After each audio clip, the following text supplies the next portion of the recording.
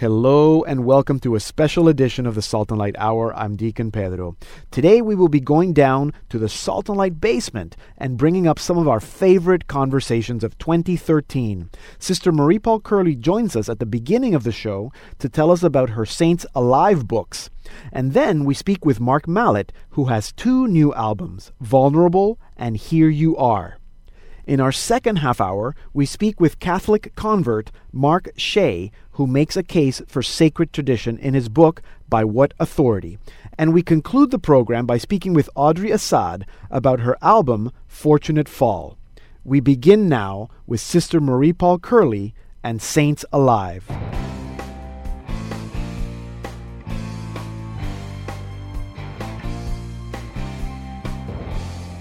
The Church calls us to holiness. That's the universal call to holiness. And there are lots of books out there that aim to help us in our journey to holiness.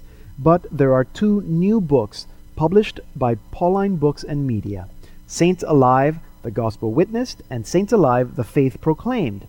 And the co-author is our very good friend, Sister Marie Paul Curley. You know her well because she's on this program once a month, giving us her windows to the soul to movies. Well, she took some time off watching movies in order to research and write these books. And I spoke to Sister Marie Paul about her books a few weeks ago. So Sister, it's great to have you. Why do we need more books about saints? Oh, because we always can learn new things from the saints. They lived, there's such a huge diversity and variety of the saints out there when you start really delving into their lives. And so these books, the team of us that came up with the idea and then decided to write them, Sister Mary Leah and I, we wanted to make the saints accessible. We wanted to help people to see that they're real people, that they lived their call to holiness just like we're called to live our call to holiness. And so we put them into stories. They're novelized, they're dramatized. They're like reading short stories rather than so you a made factual up some account. Well, we tried to do as much research as possible, but we did add, lines of dialogue, things that St. Francis' mother could have worried about when he was going off to live his... Being a crazy... Yeah, he seemed like a holy fool. Yeah. So we put little details in. Okay, speaking of making it up, because the one that, and I think I already asked you this when I first read the book, St. Mark. Oh, yes. Where does that story come from? Because clearly there's no story of St. Mark as a boy. Right. Or is this one that you didn't write? That's actually Sister Mary Leah wrote that one. But I'm guessing St. Mark the Evangelist as a little boy. I'm guessing that it came from some of the writings, apocryphal? some of the apocryphal writings, or just writings from that time that weren't considered the inspired word of God. So clear. It's not necessarily. And I don't want to imply that it's all made up, at all. These are the real stories of the real saints. But so why is it important to dramatize them? Basically, to help people who don't know anything about the saints to kind of understand or to get into their lives, to kind of encounter them really for the first time, perhaps. Right. Now, if you already know the saints, it's kind of fun to see. What moment of their life? Because they're short stories. What moment of their life did they choose to dramatize? Like, we tried to pick key moments where they really made a choice for God, or they made a choice to follow their vocation. And so those are powerful. But then also, we kind of threw in a lot of factual information at the end. So there's the notes about their lives, and then there's also the lesser known facts. I will say this, they are very well researched. I spent a lot more time researching than writing. No, that's great. So at the end, each saint there's a prayer, there's the facts, notes on the person's life, facts, and then a quote. Yes, right? Always a quote from their writings or something they said whenever we could find it. So it's also useful for catechists, homilists. Yes, we've actually matched up saints to different sacraments and the Beatitudes and different passages from Scripture. Passages. I wanted to ask you about that. So why was that the original idea? Would it be neat if we could find a saint for each sacrament? Well, yes. The Church has been talking for a little while now about presenting the saints in conjunction with the truths of our faith, like to kind of show how do you live this particular virtue. Right. And it's in a lot of the church's recent catechetical guidelines. And so we decided, well, let's actually take that and really make it practical. Let's make the saints really practical. So there are two books, Saints Alive, The Faith Proclaimed. This is the one that you have About the saint for each beatitude. Beatitude and the for sacrament. each sacrament. Yeah, so we have Actually, two saints more for than each. two saints for each. Yes. But it's organized in the same way. There's notes on their lives, fun facts, or lesser known facts. The lesser known facts are the fun facts Quotes. because, yes, of course, they're the ones that even if you know the saint, you may not know this about them. Yeah, no, it's and neat. So it was fun. And then Saints Alive, The Gospel Witnessed, is the one where you've matched each saint with a particular scripture passage. How did you pick the scripture passages? Did you pick the saint first and then the scripture passage? The chicken and the egg? You know, I have a feeling it came out of both. I made some suggestions. Sister Mary Leah organized that book, and I organized The Faith Proclaimed. Okay. So matching the saint, I will say matching every saint with the beatitude. Like sometimes I had 5 or 6 saints vying for like one beatitude. Blessed are the poor in spirit. Right. So it really became a choice battle. of. Yes, it was like which saint is stronger? well, which saint can provide another perspective on how we can grow in holiness? Yeah. Which saint is from a different part of the world? You know, we wanted to get saints from all walks of life. We wanted to get a lot of lay people in there. Yeah, a lot of lay saints. you did that. I mean, there's saints for every culture, every continent, every language group. We tried. We really tried. Men, women, because we're all called to holiness. Children as young well. people. Yes. Religious people, ordained people, married couples. Yeah. One saint that really inspired you. Blessed Peter Torot, who is a saint from Papua New Guinea, who is considered a martyr for marriage. Basically, his village was converted to, most of his village was converted to Christianity around the time that he was born. Christianity had been around for 20, 30, 40 years. Right. And so he became a catechist in the village with a very large role. He didn't just teach religion in 1 hour a week. Right. He really was a pastoral leader. So did you say Papua New Guinea? And he was in Papua New Guinea. And he never moved away. He never traveled. He wasn't that well educated. He was considered well educated for his village because he listened, he studied with the priests. But he was just an ordinary guy. Matter of fact, his sister, after his death, called him, he was extraordinarily ordinary. And I love that because he loved to eat. He was very proud of his kids. He fought with his wife when they were first married. He's just an ordinary guy. And yet, during World War II, the Japanese actually conquered that part of Papua New Guinea. And to create chaos, to kind of divide up people, they in the villages, so that they wouldn't have to worry about the people uprising. They wanted to use it as a base for military support. They started saying that polygamy was okay, was legal, and so he was trying to protect the young people of his village and really standing up for the values of the sacrament of matrimony. And he was arrested and then actually executed without trial. He was in prison for some time and then executed. Interesting. So he was standing up for marriage. So a saint for marriage. How beautiful is that? And so he's the sacrament of marriage. Yes, he is. In the Faith Proclaimed. He is. Interesting. Now, so, we're always told that, a saint is not just someone who's in heaven, although they are, but it's someone who's been set apart as a model. Yes. God says, or the church says, this person's not just in heaven. There's probably a lot of people in heaven, but they haven't been canonized. Right. So how are these people models of faith for us? Do we have to proclaim our faith and proclaim the gospel and witness the gospel? Is that enough to call ourselves saints? I think we're all saints in the making. I think the important thing is to see it as a journey, that we're all growing in living our life in God, growing in faith, hope, and love, which is basically the essence of even a canonized saint. They look at faith, hope, and love in the person's life. Right. And so we're all called to do that. But yes, I think a key part is living our faith and then proclaiming it through our example, but also through our words and actions and our choices.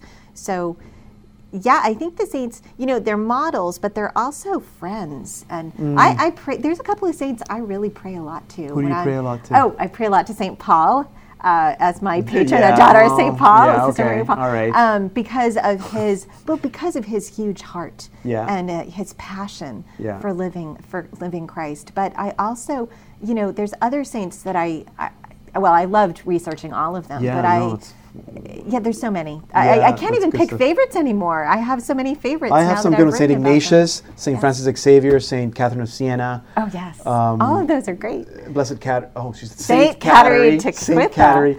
Anyway, we have to leave it there. Thank you so much. Thank you for writing the books. They're co-written with Sister Mary Leah Hill. Yes. She's also a daughter of St. Paul. Yes. Published by Pauline Books and Media. Pauline Books and Media. And so if people want to find out more, they should just go to pauline.org. That was a conversation I had with Sister Marie Paul Curley, our Windows to the Soul correspondent, a few weeks ago. She is the co-author of 2 new books, Saints Alive, the Gospel Witnessed, and Saints Alive, the Faith Proclaimed.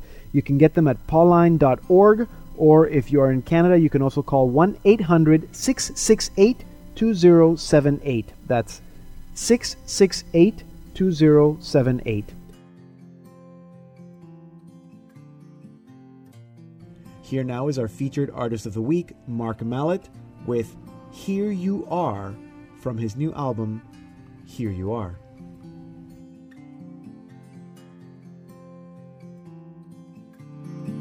Mystery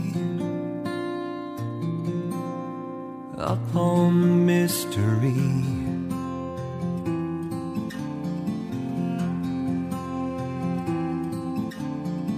candles burning, my soul yearning for you.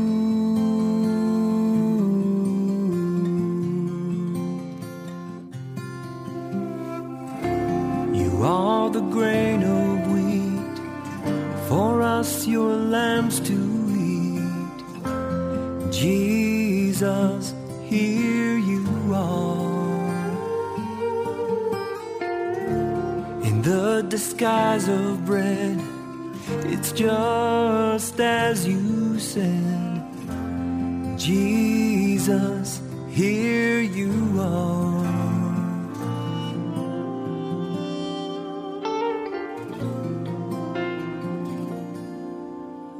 Holy place, meeting face to face.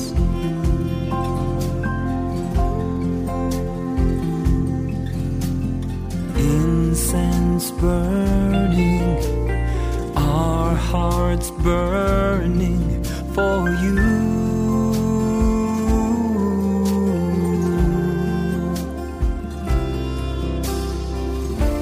You are the grain of wheat, for us your lambs to eat. Jesus, here you are. In the disguise of bread, it's just as you said. Jesus, here you are. I'm on my knees right now, 'cause you are here somehow. Jesus, here you are. Here I am, as I am. I believe, Lord, help my unbelief. You are the grain of wheat, for us your lambs to eat. Jesus, here you are. In the disguise of bread, it's just as you said. Jesus, here you are. I'm on my knees right now, 'cause you are here somehow. Jesus, here you are. The angels, they are here. Saints and martyrs, they are near. Jesus, here you are. Jesus, here you are.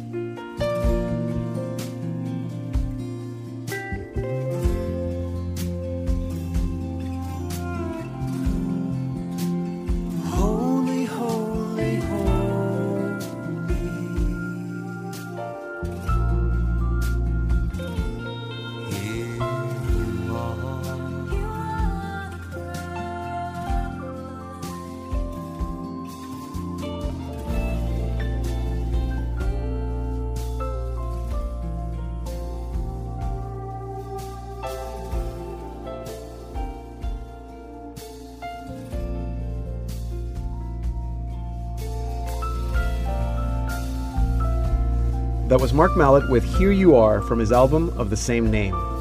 Now, since we last spoke to Mark Mallett, he's been quite busy. 2 new albums, Vulnerable and Here You Are. Vulnerable is a wonderful collection of 13 beautiful original songs that speak of love, loss, remembering, and finding hope.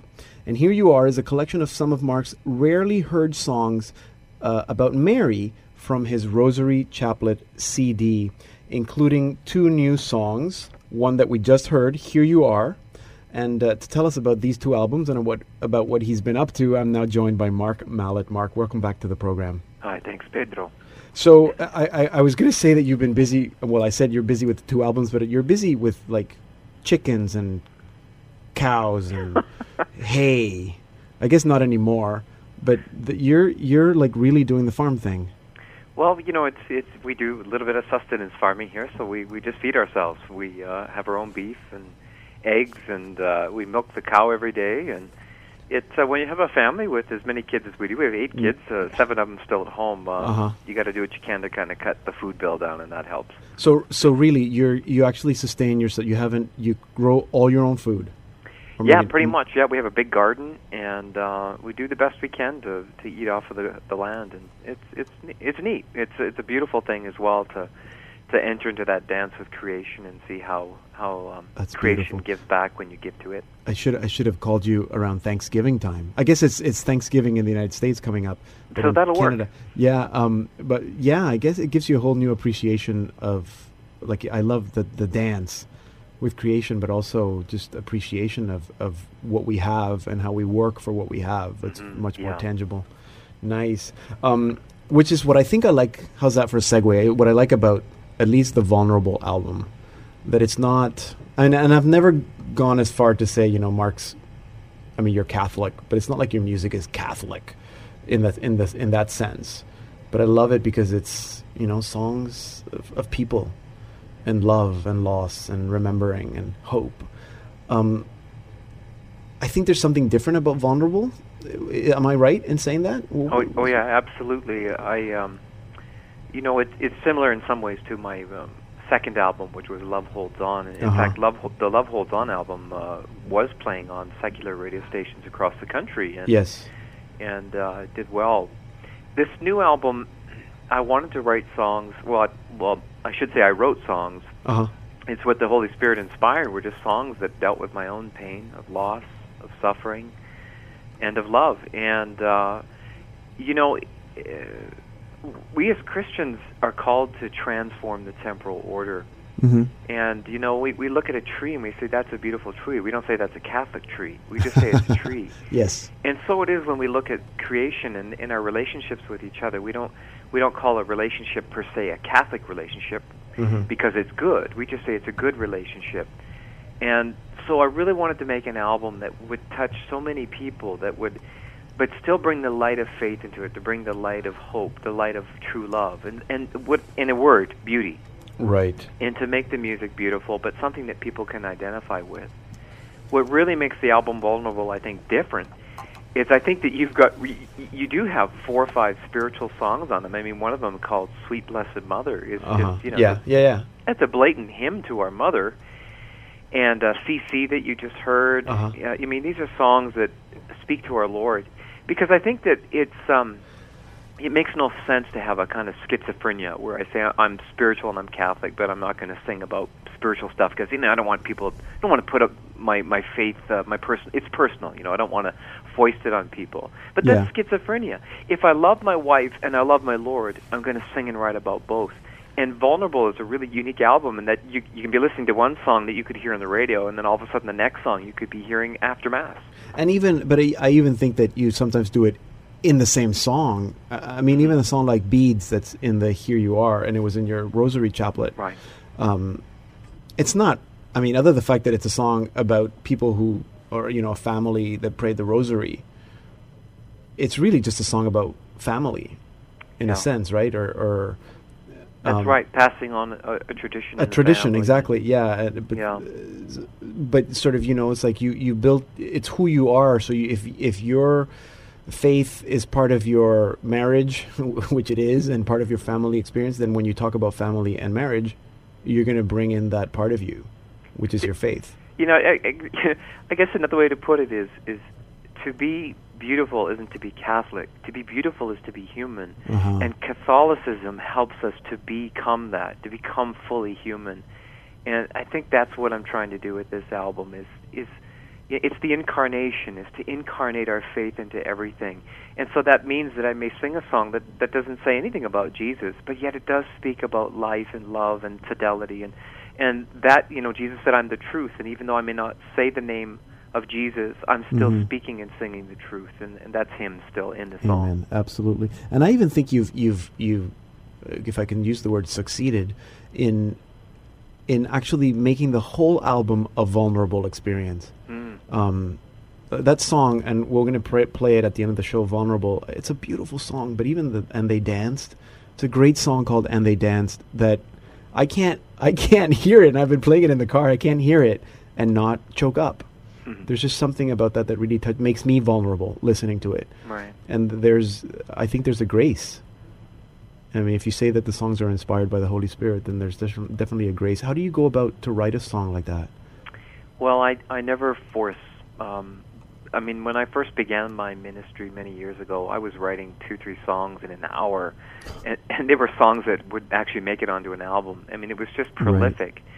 Right. The Lord was just pouring it out. Now, Pedro, I write maybe 1-2 songs a year, and if I don't worry about it. Right. I just wait for the Holy Spirit. And it happened to me last week, in fact. I was just sat at the piano, and all of a sudden, here came a melody. It was beautiful. So now I'll go back and I'll put words to it, and may not do that again for another year, but that's okay. So an album like Vulnerable, are you saying years in the making? You know, one of the songs, Too Close to My Heart, was a song I wrote when I was 15. Oh, my goodness. And I used to sit on the steps in our stairwell at home and sing it with my sister. Really? And 4 years later, she passed away, and so now this song, and the song's all about losing somebody that you can't hold and embrace, and so now that song is, you know, it's really a song for her on that album, and right. Yeah, so that was written, 30 years ago. Wow. And you really, I mean, so there's the songwriting process, and then there's a whole production process as well. You're the producer of your own albums, or do you work with other producers? Because, I mean, the orchestrations, and I know, like, there's one song that you sang, I guess it's CC with Kathleen Dunn. You bring in other artists to collaborate? Is that how you... Yeah, Kathleen Dunn, beautiful Catholic artist yes. who's in the BC area now, but... we collaborated with people all over North America on this album, and technology lets us do this through the internet. Yes, but we used the Nashville string machine, the beautiful orchestra in Nashville. Right. You'll hear the strings are live. We used a cello player from America, a dobro player from down the States, beautiful backup singer in Vancouver. I mean, on, and it just went. We spent a lot of money in this album to make it beautiful, and we'll probably never get our money back, but at least to hear that someone like yourself is moved by a song, it just makes it all worth it. You know what, now that I'm a deacon and I actually have officiated a few marriages, I thought, this would be a great gift for a married couple, a couple that's getting married. So maybe a plug in there for our listeners. If you're looking for a good, cheap, not that it's cheap, but not expensive gift that's going to really move people, check out Mark. Now, Mark, you've been... Did I just say it was cheap? That's terrible. Your blog, would you say the largest part of your ministry right now? You're reaching a lot of people through your blog? Yeah, it is. It is the biggest reach. Tens of thousands of readers coming there every month to read it, and we've talked about it before. Yes. The blog really is shifting right now. I think people have woken up.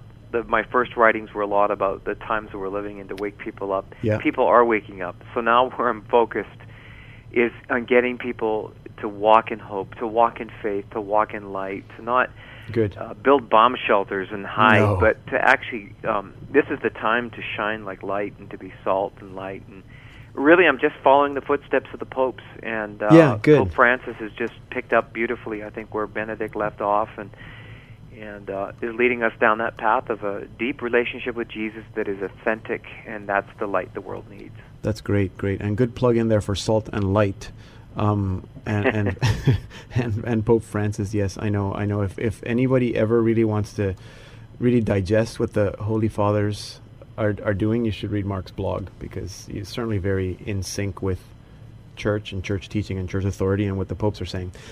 Mark, any new albums before I let you go? Any more songs that are coming down the pipes? Or well, I have to tell you, it's secret. It's in the makings. But my 3 daughters have absolutely gorgeous voices. Really? And my eldest daughter and the second one are actually incredible songwriters. And I say this objectively as a songwriter, admiring what their work is. I think the album that these girls are going to put out is just going to be stunning. Oh, my goodness. Make sure that we play it first here. Yeah, we'll certainly send it to you. And I'm also working on recording some psalms, and I'm thinking of doing an album with my daughters on that. So that would be great. That would be good. Good. So lots of good stuff coming. God Mark, willing. keep doing what you're doing. Say hello to Leah, your wife, and your kids. I've met them a long time ago, yes. but I guess I have to come out to Saskatchewan and visit. You're always welcome out here in the prairies. I know. There's only a few of us here left, so. But you have a cow. You have a cow. Anyway, thank you so much, Mark. Thank you, Pedro. God bless you. That was Mark Mallett. You can learn all about Mark, read his blog, you can book him for an event, or purchase his music at his website, markmallett.com. And here now is Mark with that title track of the new album, Vulnerable.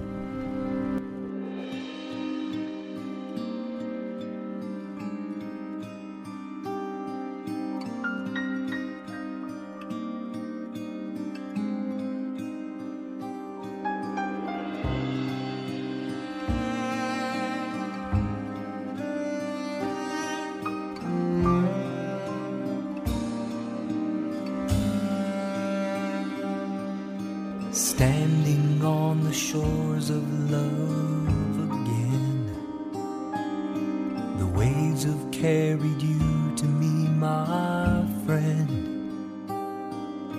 I wanna let my feelings go, carry us in the undertow, but there is something you just gotta know. That's my heart in your hand, that's my soul in the sand, and I'm begging you, don't cast me on the stones. I'm stepping out of my zone, 'cause I don't want to be alone. I'm telling you, I am vulnerable.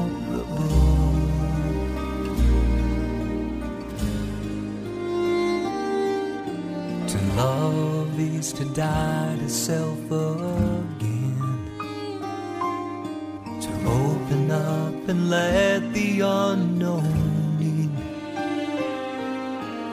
Perfect love casts out all fear, it doesn't hold back every tear, but I would rather sail with you near. So I'm telling you, that's my heart in your hand, that's my soul in the sand, and I'm letting you tear this castle down. I'm stepping out of my zone, 'cause I don't want to be alone. I'm telling you, I am vulnerable.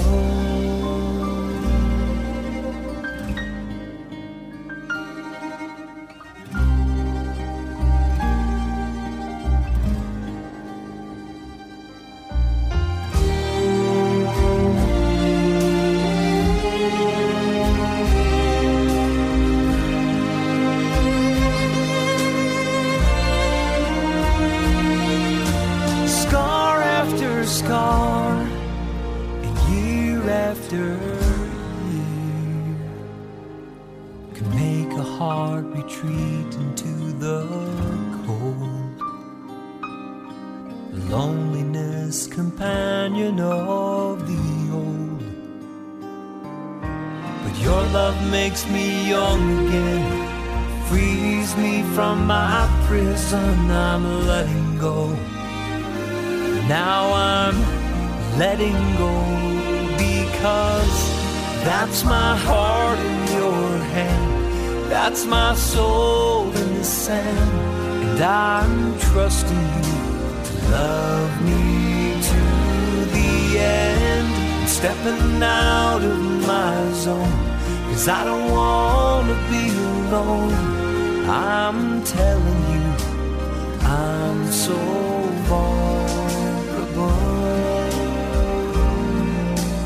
I am vulnerable. Hello and welcome to the Salt and Light Hour Part 2. I'm Deacon Pedro. There have been many, many books written about evangelicals who've converted to Catholicism, and I find all these stories very interesting because they all give very real reasons why Catholicism makes sense. But there aren't many of these who present stronger arguments for the central role in sacred tradition and divine revelation than a new book called By What Authority by Mark Shea. As an evangelical, Mark Shea subscribed to the notion of Scripture alone, sola scriptura, and that means that everything we need to know is found in the Bible. But as a Catholic, Mark discovered the place that sacred tradition has. And to tell us all about it, I am now joined by Mark Shea. Mark, welcome to the Salt and Light Hour. Thank you. Glad to be here. So this is the question that I ask every convert I know. What attracted you to the Catholic Church? Oh, golly. Well, in 2 sentences or less. Yes. Lots of things. It winds up sort of like being the spokes on a wheel, you know. It's not that one thing attracted me. It's like so many things attracted me, you know. Okay. The truth of the faith, the common sense of it, the church's teaching on so many things, the beauty of it, attractive, the saints are attractive. Was the church's view on Scripture part of what attracted you to the Catholic Church? Well, not initially. Initially, I was like most evangelicals. I just assumed that sacred tradition was one of those things that Catholics came up with as a way of excusing weird things that they believed that you couldn't find in the Bible. Okay, like purgatory and... sure, yeah. So Saints, the questions would be things like, well, show me the word purgatory in the Bible. And that works really good until you realize that the word Bible isn't in the Bible either. Yeah. And, then you start realizing, well, of course, over time, what the church will do as different questions arise is the church is going to come up with its own vocabulary to try and explain ideas that are there in Scripture, but the apostles were not writing the big book of everything. So there's going to be work for the church to do. The classic example of this is the church's own formulation of the doctrine of the Trinity. Which took place, about 3 centuries after the time of the apostles. Right, and if you read Scripture, you can actually see it evolving, that notion of the Trinity. Right, yeah.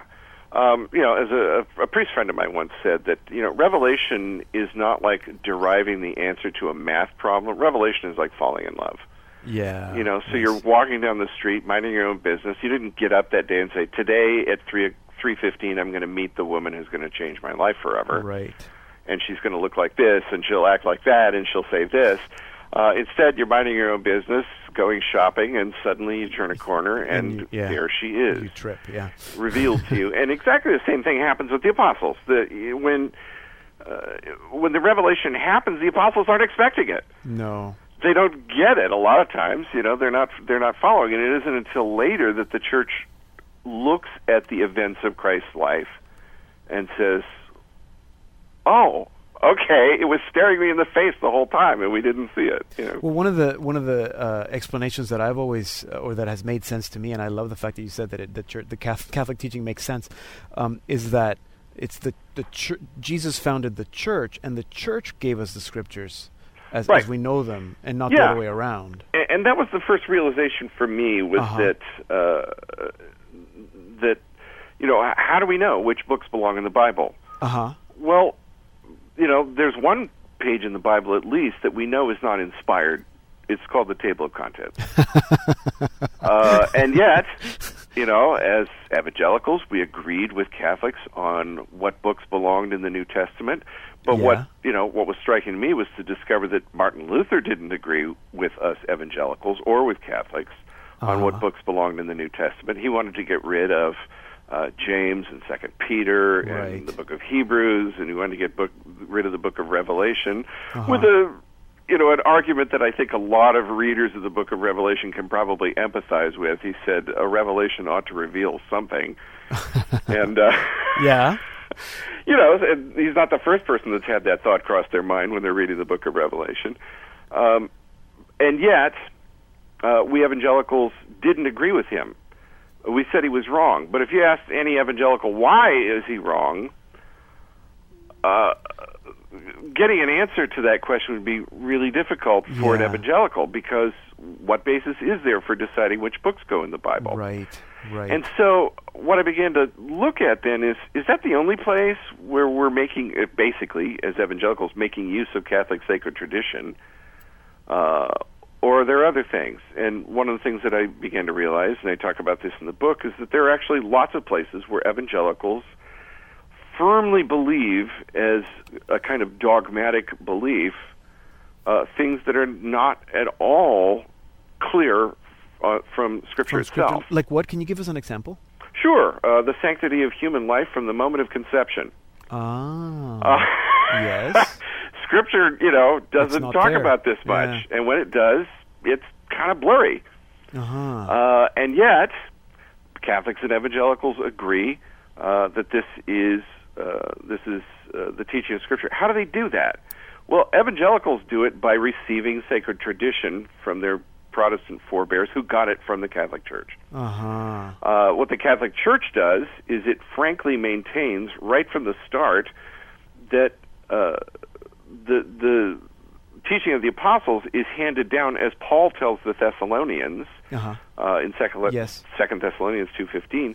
It's handed down whether by word of mouth or by letter. In other words, whether by the tradition of the apostles or by the writings of the apostles. Right. And in fact, even in Scripture, it says that there's more to Scripture. I'm thinking the end of the Gospel of John, that many things are not recorded in this book. Right. There are all kinds of things, says John, that of course, there's a lot more about Jesus that is remembered and preserved in the life of the church than gets written down in Scripture. Right.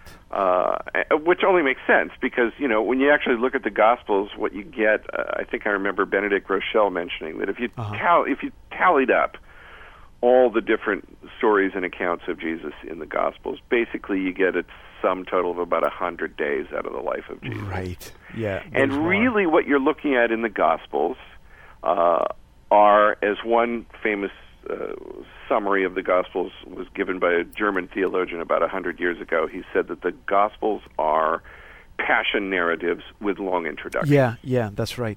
I've heard that too. Yes. And that really gets us back to how do we know what books belong in the Bible, which was the central question of by what authority.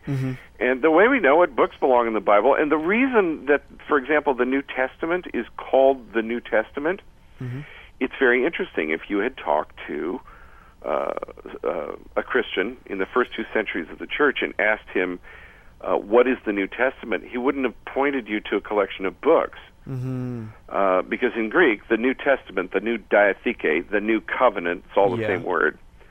That has a real referent. It's called the Eucharist. And so how did the New Testament get to be called the New Testament?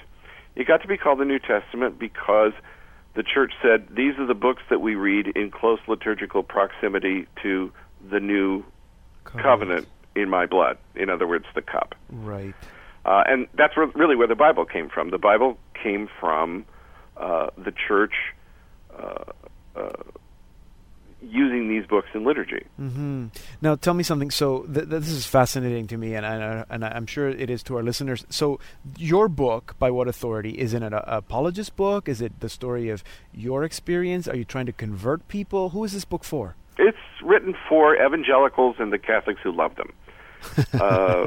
It's written, straight out of my experience, basically my own puzzling through of these kinds of issues, and looking at the question of, how do we know what books belong in the Bible? Right.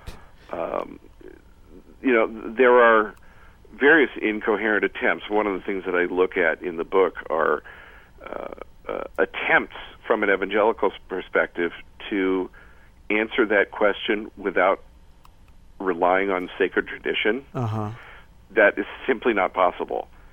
It can't be done, and I proved it 9 times. Right. Okay. Yeah.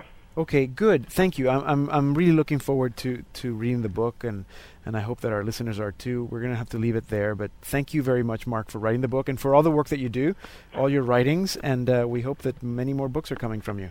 Thank you very much. God bless you. Mark Shea is an award-winning columnist for the National Catholic Register and a frequent contributor to Our Sunday Visitor and other Catholic publications. His newest book, By What Authority An Evangelical Discovers Catholic Tradition, is published by Ignatius Press. Here now is our featured artist of the week, Audrey Assad, with Good to Me from her new album, Fortunate Fall. I put all my hope on the truth of your promise, and I steady my heart on the ground of your goodness. When I'm bowed down with sorrow, I will lift up your name, and the foxes in the vineyard will not steal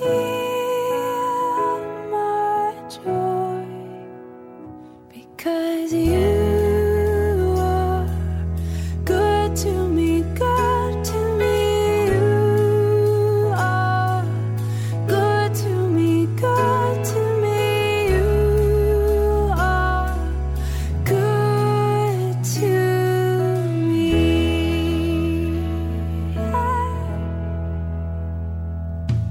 And I lift my eyes to the hills where my help is found,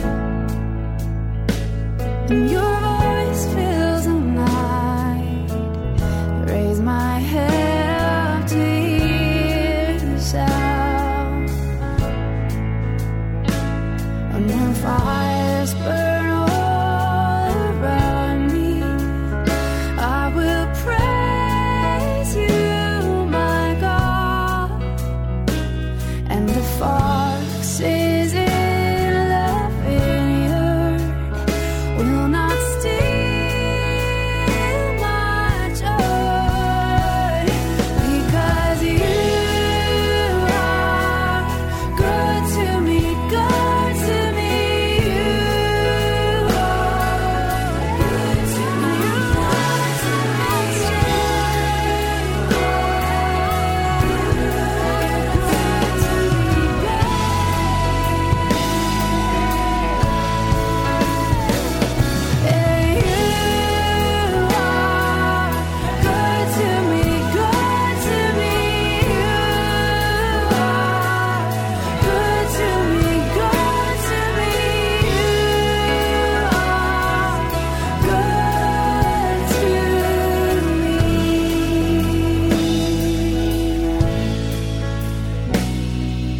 You are good to me, good to me. You are good to me, good to me. You are good to me.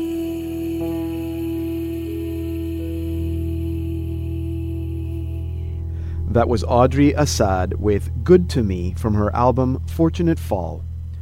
Now, last June, we were thrilled to finally have Audrey Assad on the program. Audrey is probably one of the busiest Catholic recording and performing artists in the planet. Last year, Audrey released her second album with Sparrow Records, Heart, and that's when we spoke to her. And then, after a successful Kickstarter campaign, she spent the good part of last year producing her latest album, Fortunate Fall, which we've been listening to. And so, we welcome Audrey back to the program. Audrey, it's so good to have you back. I know you're had a late night last night. It is true, but it's good to be here. 10 a.m. is not so early in Nashville, so 10 a.m.'s not so early. Yeah, I was just wondering when you're on a recording, those aren't early mornings that you have to be recording at 8 in the morning or anything like that, right? I start around 10, but I don't sing at 10. You don't sing. Yeah. I get going at 10 o'clock, you know. That's good. Yeah. I know you hear some stories about artists that like to record overnight, so they're recording like at 3 a.m. Yeah, that's not me either. No. I gotta fall asleep. Yeah, that's good. By midnight around pumpkin, so. So I was listening to an interview with one of the founders of Kickstarter just the other day, and you know the whole Kickstarter. Can I call it a phenomena? I mean, I think so. And I think that for artists like you, it makes sense. You're in essence pre-selling albums to have a sense of how much interest there is. But I mean, it doesn't mean that people can only give you the amount that the album is worth, because I know people can give you a lot more money. But why did you choose to go that route? Well, I had been on a record label for a few records, and the way that record deals are structured, you don't really make a lot of money off your record sales. You make more money off touring and other things. Right. And so I came out of the deal not really in any different of a financial place than I had been before I signed it. And so I was like, you know, I need to get a record out there. It's been a year and a half. It's time. You know, I just don't have $40,000 sitting around, which is the great gifts that record labels can give you, is to fund those albums for you. So because I didn't have that, and because I knew that I had a really amazing fan base, I wanted to sort of huddle them in a little bit and sort of bring them around the mission that I felt I was sort of changing into, because I was shifting like into more church music focused career. Yeah. And so I thought Kickstarter would be a really great way to do that, to not only obviously make a record, but also to really connect with the fans about what was happening in my job and my ministry. And it really did both of those things. Okay, so I was going to ask you, so it did you find that the fans feel like they have something more at stake in this album, that it's more theirs? Yeah. Absolutely. I mean, I feel that we really, I guess, I felt that, you know, maybe we even shrunk our fan base slightly, in the sense that we were getting more specific about who, you know, would love this album. And I think that was actually what I wanted. I wanted to have more of a tribe and less of a, you know, vague mass of people that I don't really understand anything about, you know, who just buy albums and that's all there is. And, you know, I can't be best friends with everyone, but I wanted to have more of a connection to those people, to understand more about who they were and what they like, you know, and what they do. Right. And I think Kickstarter really did that for me. Absolutely. Yeah, no, I think it's a great a great venture.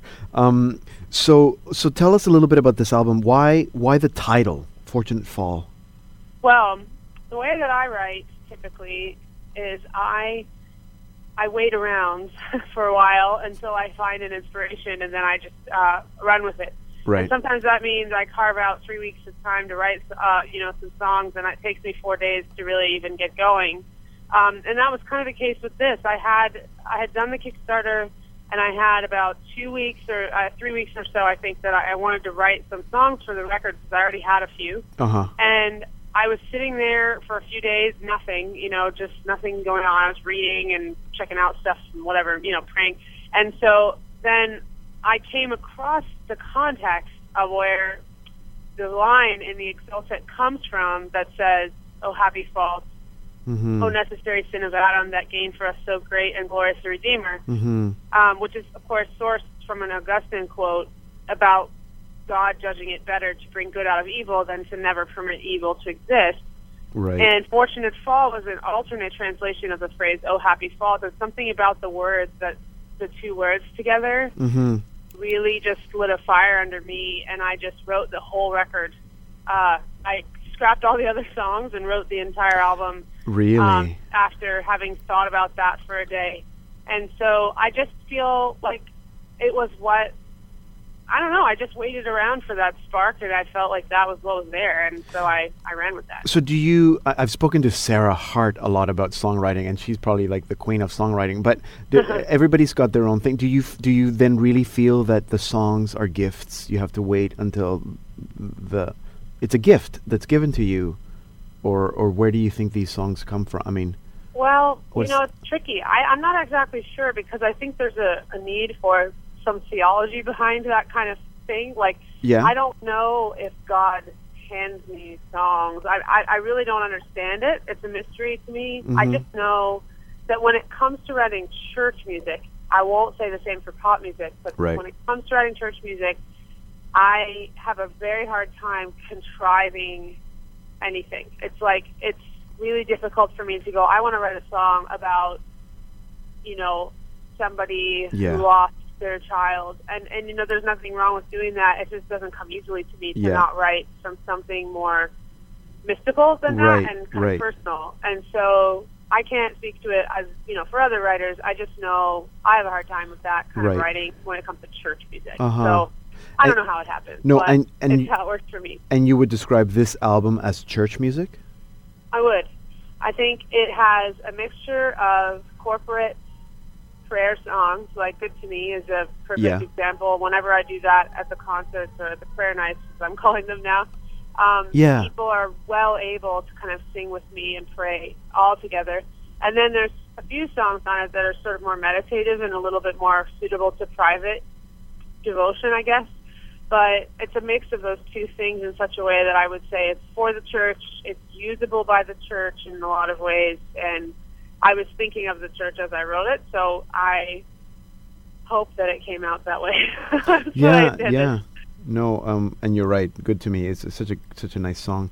I know you do some art. Did you design the cover as well? Actually, did not. This was designed by a guy in California. He's a youth minister, as a matter of fact, that we met at a church when we went to Mass in Pasadena last summer. And he turned out to be an art student. Right. And we looked at his work, and my husband said, this guy is, like, incredible, you know, and he doesn't even have a website or a portfolio or anything. And we just kind of kept him around, like, for when we would need somebody. And I sent him, you know, some demos and, like, a color palette and the theme of the record, and he came back with that crane. Flower petals and leaves, and I thought, I don't even want to see another idea. Like, I love this. So because, can you explain it for people like me that don't get it? So the bird, the crane, what's up with that? The crane is an ancient Eastern Christian symbol of vigilance and also of the Lord Jesus. And he was really kind of, I think, moved by the idea of fortunate fall in the sense of that paradox of sort of like, you know, good and evil existing some way in harmony that we don't understand in God's wisdom. So he used both dead and living petals to build the picture. And he did sit outside and arrange that and photograph it. So it's a photograph of, you know, all these petals and leaves arranged in that way, living and dead. And so... Okay, wait, so it's not a painting. He actually did it with real... Not a painting, it's a photograph. Oh, my goodness. Okay, Wow. It is beautiful. Yeah, he put a lot of thought into that. I was very, very blessed by his work. I thought it was so beautiful. Audrey, it's been so good to speak to you again. You're doing good work, and we love the music, so we're playing it. So thank you. Audrey Assad's new album, Fortunate Fall, as I said, is now available. You can find Audrey on Facebook. She's on Twitter, and also, of course, on her website, audreyassad.com. That's Assad with 2 S's, audreyassad.com. And here now is Audrey with another song from her new album, Fortunate Fall. The song is called You Speak. You liberate me from my own noise and my own chaos, from the chains of a lesser law. You set me free. You liberate me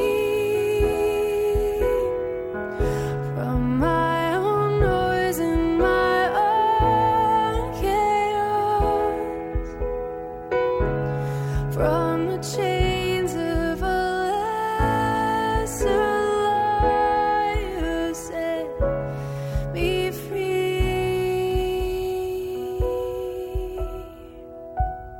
In the silence of the heart, you speak. In the silence of the heart, you speak. And it is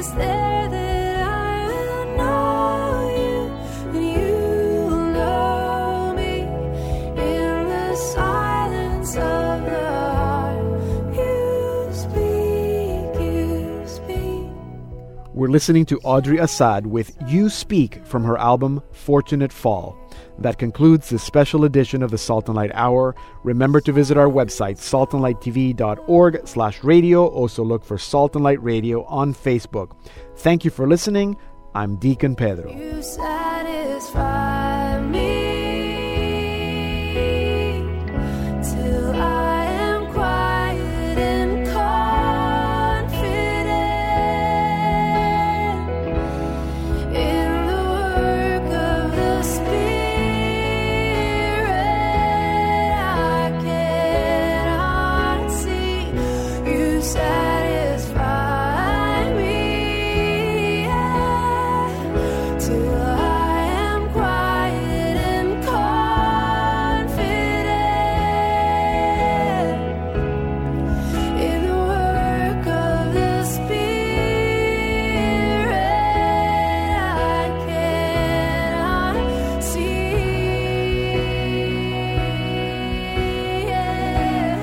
in the silence of the heart. You speak in the silence of the heart. You speak, and it is there that I will know you, and you will know me. In the silence of the heart, you speak, in the silence of the heart, you speak, in the silence of the heart. Ooh, the silence of the heart. In the silence of the heart. In the silence of the heart. Oh, in the silence of the heart. Oh, in the silence of the heart. Oh, it is there that I will know you, and you know me. In the silence of my heart, you speak. In the silence of my heart, you speak. In the silence of my heart, you speak. The silence of